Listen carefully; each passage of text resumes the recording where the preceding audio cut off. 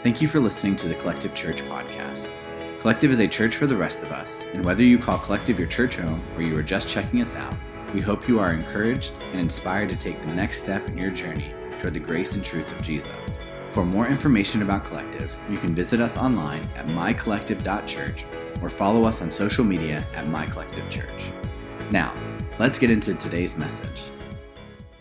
We are kicking off a brand new sermon series today called Instamacy. Yes, you heard that right, Instamacy. But before we do that, just a couple of announcements first. Our lead pastor, Michael, was really excited to be here today to kick this series off for all of us. But unfortunately, his entire family caught the stomach bug yesterday. Stomach bug, not coronavirus. We're okay. It's perfectly fine. But they're not here today because they're all recovering and getting well. And also, we had a bunch of people talk to us in the last few days because last week we had an awesome time up here with a professional Christian counselor, a great mental health conversation. But then the last few days, a lot of people had follow-up questions. And so we just want to quickly address 4 of those follow-up questions and then give you information about how you can get more information if you want.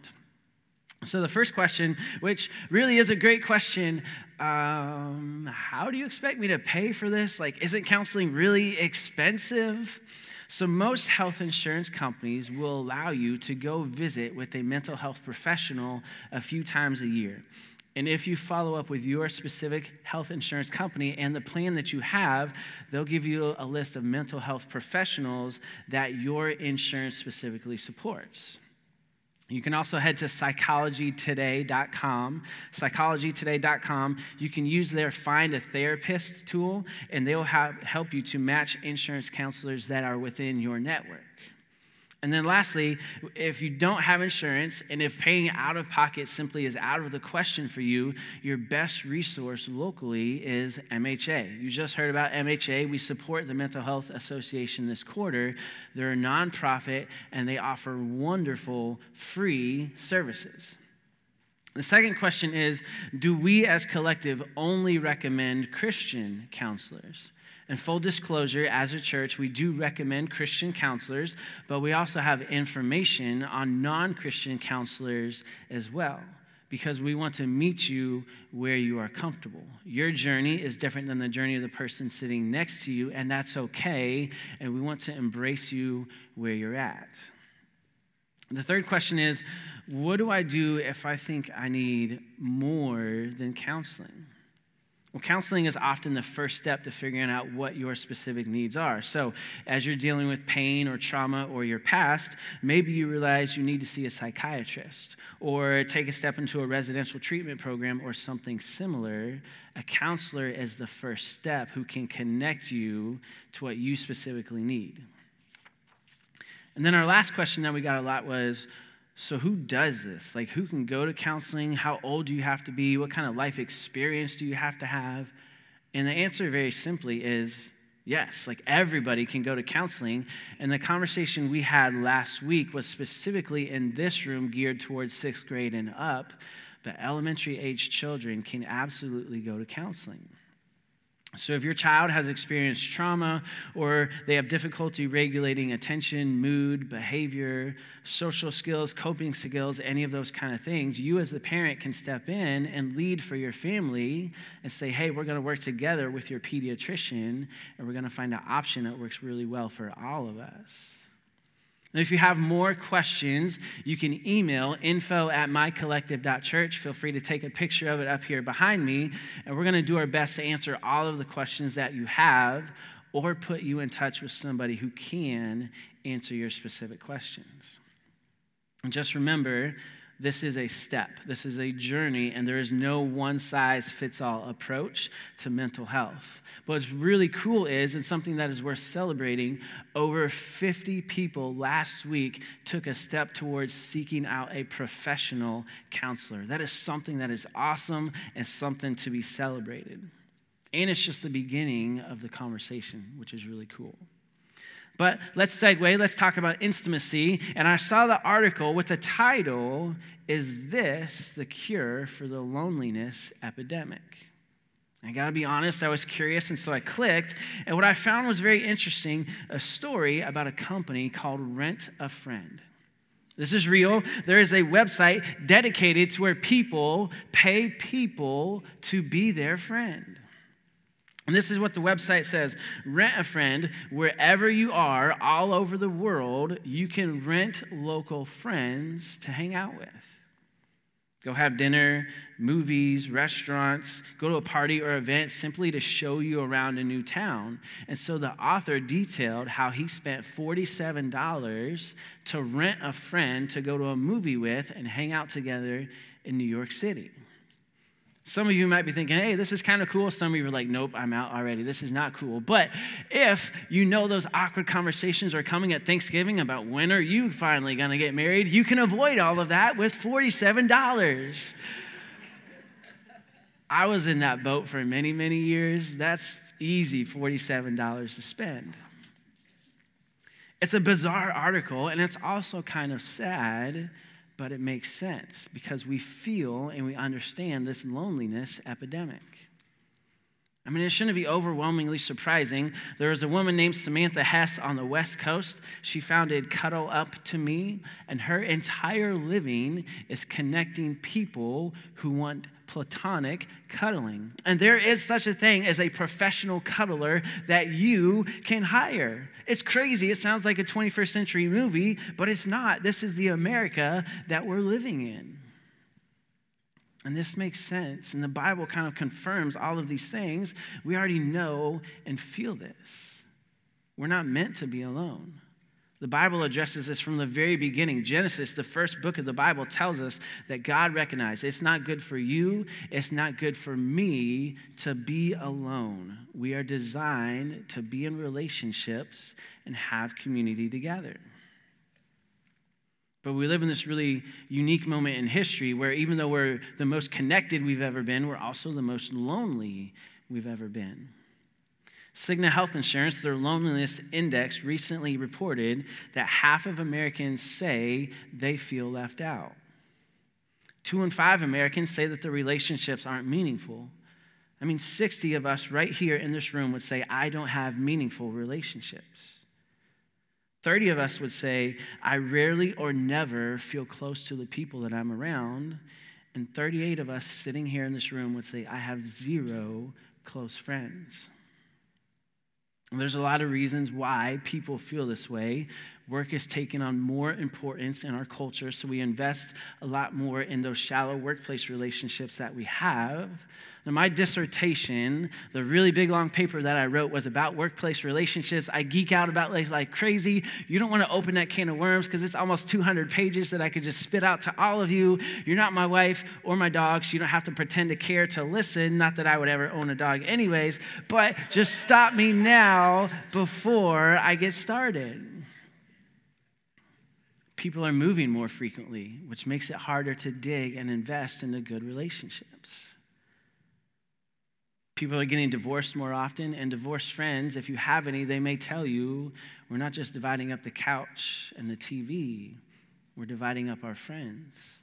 And oftentimes people who are in that situation say, hey, I don't want to choose, this is really awkward for me, so I'm just piecing out altogether, and that relationship with all parties dissolves.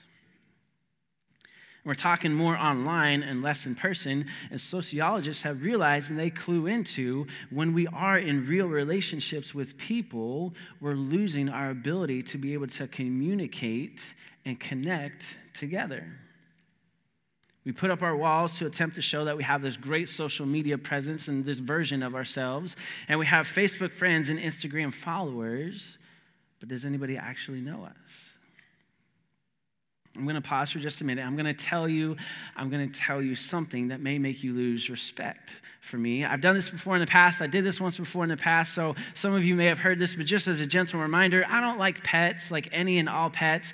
I don't like them. Your pet, I don't like it. I will still come to your house. Yes, that's fine. I just don't like pets. They're not cuddly. They're not cute. They're annoying. I don't like them. But just to take that the next step further, I'm a Justin Bieber fan. I'm a Justin Bieber fan. I think he makes great music. Now listen, don't send me any hate mail, okay? I'm not endorsing his whole entire life. I'm just saying he makes good music and it makes me want to dance and it makes me feel good. I'm a 35-year-old man, Justin Bieber fan, and he just came out with a new song on the radio, and the first line is, "Picture perfect, you don't need no filter." So Instagram is influencing our music, and 13-year-old girls and one 35-year-old guy are eating this stuff up, and I think it's great. The average American has 300 Facebook friends and only 2 real friends. I'm not telling you something that you don't already feel in your own life. We're more connected, but we have less intimacy than ever. The University of Copenhagen, a few years ago, they did a study. They took 1,100 people, split them in half, and with the first half, they said, we want you to carry on with your social media habits as normal. And with the other half, they agreed, they volunteered to give up any and all social media. And they came back to all of the participants 1 week later. And 1 week later, the participants who gave up social media said, I have higher life satisfaction and a better view of myself. Another study shows that for 19 to 32-year-olds, how much time you spend on social media of choice directly correlates to the possibility that you're going to be clinically depressed. So if you're battling feelings of depression this morning, one great thing that you can do is shut down social media for a while and see what happens. Now, let me put you at ease. My goal is not to convince you to delete all of your social media in this series. What we want to take a step towards is, how do we figure out and engage in healthy friendships? How do we get real intimacy in an Instagram world? And maybe when you hear that word intimacy, you're squirming a little bit inside because we naturally assume physical touch. The first definition of the word intimacy is emotional closeness. And that is what we want to dig into in this series. How do I become emotionally close to another person? How do I choose who I'm going to be emotionally close with? Because no offense to all of you, I'm not going to be emotionally close with every single one of you. How do I have healthy friendships so that people don't just walk all over me? Do I need to end a friendship? What in the world does that look like? And we had this major falling out. We're trying to put the pieces back together, and I have no idea what to do. We're going to dig into all of this because culture tells us if you can't find a friend, if you don't have a friend, rent one online. So we need to take a step back and look at what God says about how to approach healthy friendships. So we have one main verse today, Proverbs 17:17. A friend is always loyal, and a brother is born to help in times of need. This is pretty straightforward, but to say it another way, loyalty is the pinnacle of friendship, because when everybody walks out, or when I give you a reason to give up on me, you're still there. The verse says brother, but ultimately brother from that context into our present day context simply means brother or sister in Christ. A deep friendship. The type of friendship where when things go wrong, you are still there for me. When things go wrong in my life, I don't need somebody to double tap my picture. I have no idea what that means. I'm not on Instagram. I assume that's an Instagram thing. Lead pastor Michael wrote that line. I don't know what double tap means, but I don't need that in my life. If I throw up something on Facebook and you're like, hey, praying for you with that praying hands emoji, I don't need that. My phone is so old, it can't even make that emoji anymore. I need somebody who's going to be real with me and just be with me. Somebody who's going to show me some loyalty. Somebody who was born for adversity. Anybody can be my friend when times are great. That's really easy. But I want somebody who sticks with me. And the person who wrote this proverb that we just read is a guy named King Solomon. And I think this is just me talking. I can't prove this, but I think when he wrote this, he was thinking about his dad. His dad is a guy named David. You may have heard of him. David, who killed Goliath, eventually became King David. And David was a fiercely loyal friend. And there's a great story that illustrates this. So Saul was the original king of Israel. And then Saul intentionally chose to do things that distanced himself between him and God. And so God recognized this, and God comes to David and he says, hey, you're going to replace Saul, and you're going to be my new king of Israel. And when Saul hears this, of course, this isn't great news. So he kind of snaps and he spends the rest of his life trying to kill David.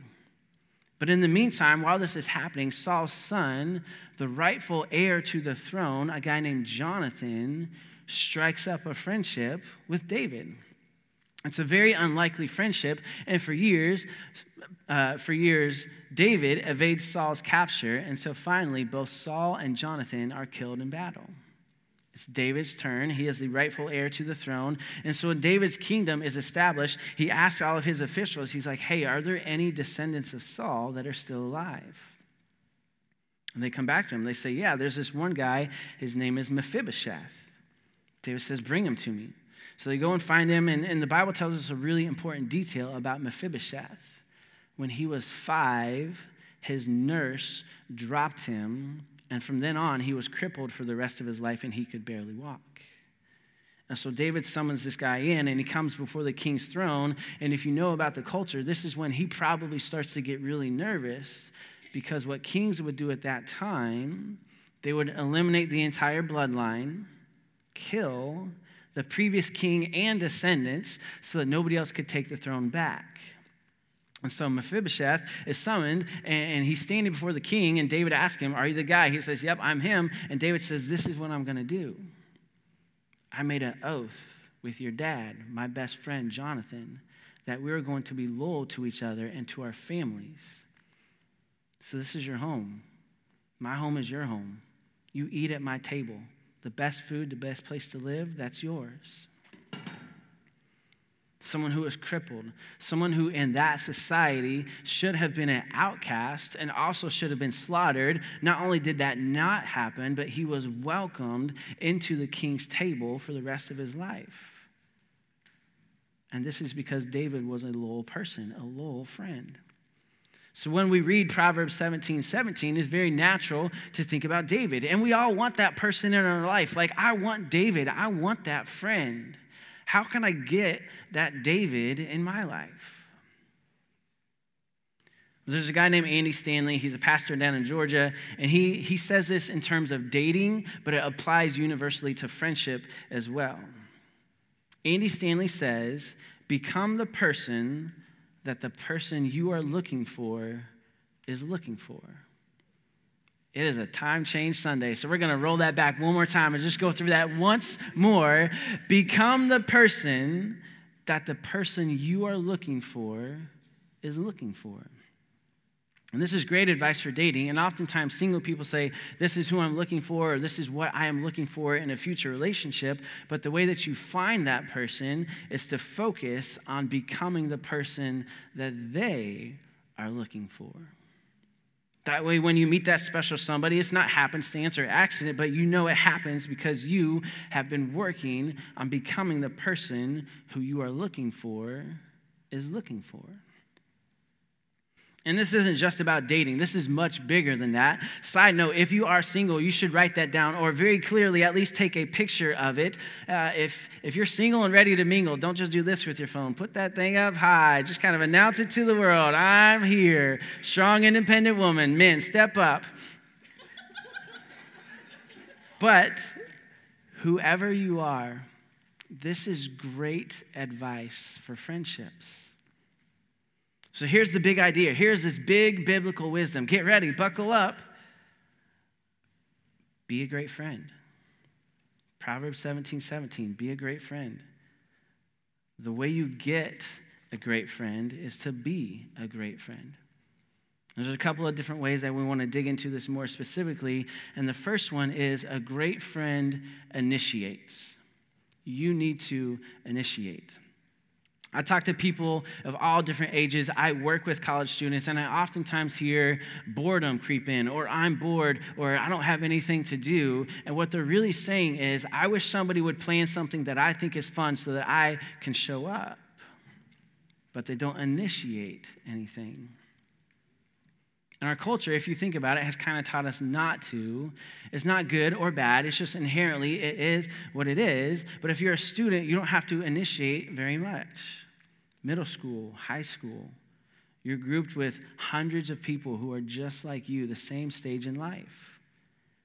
You go to classes together, work on projects together, join a team, maybe have a job, maybe do student ministry together. And then in college, you're in the dorms, or as a community college employee, you go to class together. That filters into your major, maybe intramurals, but everybody's in the same age and same stage of life. And then you get out to the real world after college is over, and you meet your coworker, and they're talking to you about how excited they are to be a grandparent, and you're like, well, I can't connect with that. And then somebody tells you that they're looking at a house to buy, and you're like, well, that sounds really boring. And somebody else is really excited because they're getting married, and you're like, yo, can I please just find somebody who's cool that I can hang out with? And so our culture trains us to just kind of fall into happenstance of relationship. And then once you get into your 20s, life all of a sudden becomes really hard and really lonely. One of my loneliest times in life was in my 20s. I didn't know how to initiate good friendships. You got to pay money to join a sports league. You got to initiate something to happen with people who are here at Collective. 1 John 3:18 tells us, dear children, let's not merely say that we love each other. Let's show the truth by our actions. Don't just say that you want good friends. Be somebody who initiates making friendships happen. It's frustrating when I hear people complain, oh, I was left out, or I didn't get invited to, which, yes, that is a very big bummer, but the response to that is you can plan and you can initiate something. I would also tell you not to assume. They have so many friends. I'm not sure if they need me in their life. I don't really know how much we have in common. Don't assume, just initiate a friendship. So let me give you some possible tangible ways this week that you might be able to initiate a new or deeper friendships. For some of us in the room, that means joining our team or joining a collective, one of our small groups that meet throughout the week. And I know some of you are thinking like, a bunch of strangers and just me. Nope, not happening. Bring somebody with you. Maybe you need to initiate with your neighbor, and this could be a little bit awkward, but maybe you need to make them a plate of cookies and say, hey, I know this is kind of weird, but we've lived next to each other for 2 years, and I still have no idea what your name is. Maybe you need to start a spiritual conversation with a coworker and say, hey, I don't know how you feel about all this, but I want to invite you or you and your family to my church. It's a really great experience. I think you're going to love it. If you know that you specifically need to grow, maybe your step is to grab somebody who's just a little bit wiser than you are and say, I want you to ask me these 2 specific questions every single week because I need some accountability. I'm trying to grow closer to Jesus. I just need a little bit of help to get me there. And the last example is maybe you got a great group of friends. Like life really is awesome. You enjoy each other's company. It's fun. It's great. But that friendship isn't regular. You need to be the person to say, we're going to make this time regular, and it's going to be a part of the rhythm of our life. And sure, we'll talk about the hope of spring and how excited we are about fill in the blank, but I also want to get to know you and have some real deep conversations. The last thing that I would tell you about initiating friendship is don't assume awkwardness is bad. This happens in my textbooks. I teach it in communication and relational development. There is a time when it is going to get awkward in a new friendship or going deeper in an existing friendship. And oftentimes we bump up against it and it gets weird and we bounce out because we don't know what to do. It's a natural part of relational development. Don't get scared of the awkwardness. Embrace it and move past the awkwardness. The next thing I want you to write down or to take a picture of is this. A great friend listens. And this is something I've kind of realized recently. We value people that we can vent to. And it's an important step in relational development because we can't just vent to anybody. Like if I tell you something, I don't know, are you going to post it online? Are you going to gossip about it? Are you going to tell this person who tells this person who tells this person? But when you study wisdom in the Bible, a repeated thing that comes up is how well we listen. Listen to wisdom. We should be quick to listen. There is wisdom in many counselors. Wounds from a friend can be trusted. So that means if people have our best interests at heart, if they're pointing us towards Jesus, even if they tell us things that are hard, that we don't like to hear, that we don't want to hear, we still listen. I describe that as your best friend stab you in the front. And half of the time when we say that we're venting, we're not actually really venting. We're just kindly disguising it. But what we're really doing is gossiping. And if all that you do is vent, or if all that you do is gossip, that's not friendship. That's narcissism. And so that's why Proverbs 17:17 tells us, a friend is always loyal and a brother is born to help in times of need. When we choose to listen, we engage in humility. We put somebody else first. And when we tell that person you are worth listening to, that's friendship. And this is why I'm telling you all of this. You have never heard somebody say, man, I love this person because they just vent and complain all the time. It's great. Like, you don't hear that, but what you hear is, she's a great listener. He's a good friend because he listens to me. There's a guy named Job in the Bible. If you don't know his whole entire life story, it's a whole book in the Old Testament, but his life falls apart in really magnanimous ways, and he has 3 friends that come to visit him, and they say some crazy things to him, but the first thing they do, they sit in silence with him for 7 days. And so over and over again in the Bible, we see examples of how listening is really important. John 15:13 tells us there is no greater love than to lay down one's life for one's friends. And the greatest example of this and what this looks like in terms of friendship is what Jesus did for us. Jesus initiated that relationship when we all needed it the most. Romans 5:8 tells us God shows his great love for us by sending Christ to us while we were still sinners. While we still had things in our life that separated us from God, God still chose to initiate and come down to us. And this is why we don't have to get right first to come to God. We don't have to clean ourselves up to know all the answers. You may be embarrassed and ashamed about what you did last night, but grace is still here and it's offered to you. Don't let somebody tell you the lie that just because you messed up this week, you don't belong here. That's not true. Because of Jesus, I have the relationship with God that I was intended to have. And when I show that loyalty to others, it's actually deeper than being a good friend. It is expressing the Bible to another person. It's not just me honoring you to get a friend. That's shallow. I honor you because Christ honored me first. Even when I'm unfaithful to God, God is faithful to me and God honors me. Christian friendship is, I'm going to pass on to you this tiny little bit of what Jesus has given me, the very best that I can. It's not based on rules. It's not rigid. It's a relationship. It's a life-giving relationship. And this is what God wants all of us to have through Jesus this morning. And so the deal this morning is not go do all these things and then come back. Complete this checklist and then come back. The deal is Jesus initiated relationship with each of us. And all we have to do to accept that is accept it, and then we have a relationship with God. And that's why we say every single week, if you're interested in grace, if you're interested in home, in heaven, the best life right now through Jesus, check off baptism on your connection card. We'd love to talk to you about what that looks like.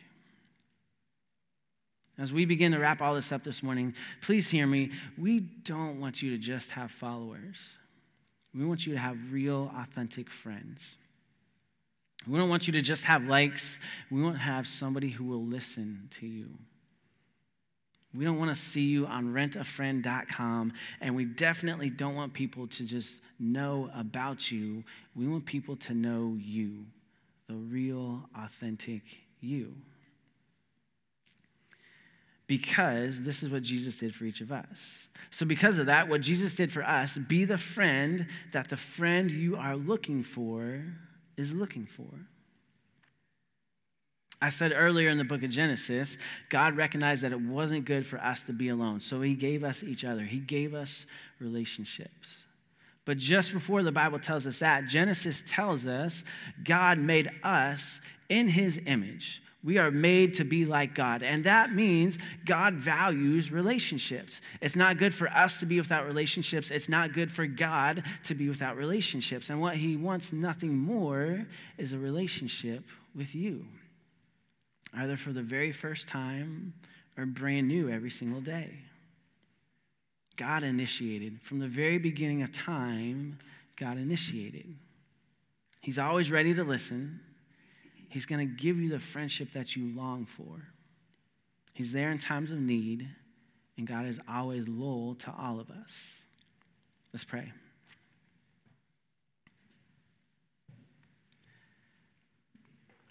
God, if we're being honest, it just feels good to be liked, to have people notice us, to appreciate us, to be in company with people who make us feel like we matter. That feels good.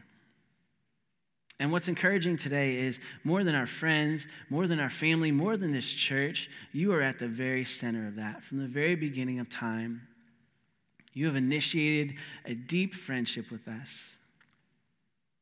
And I pray that we take advantage of that for the very first time or brand new every single day, that we can initiate and take that friendship with you and follow an incredible journey. It's in your son's name. Amen.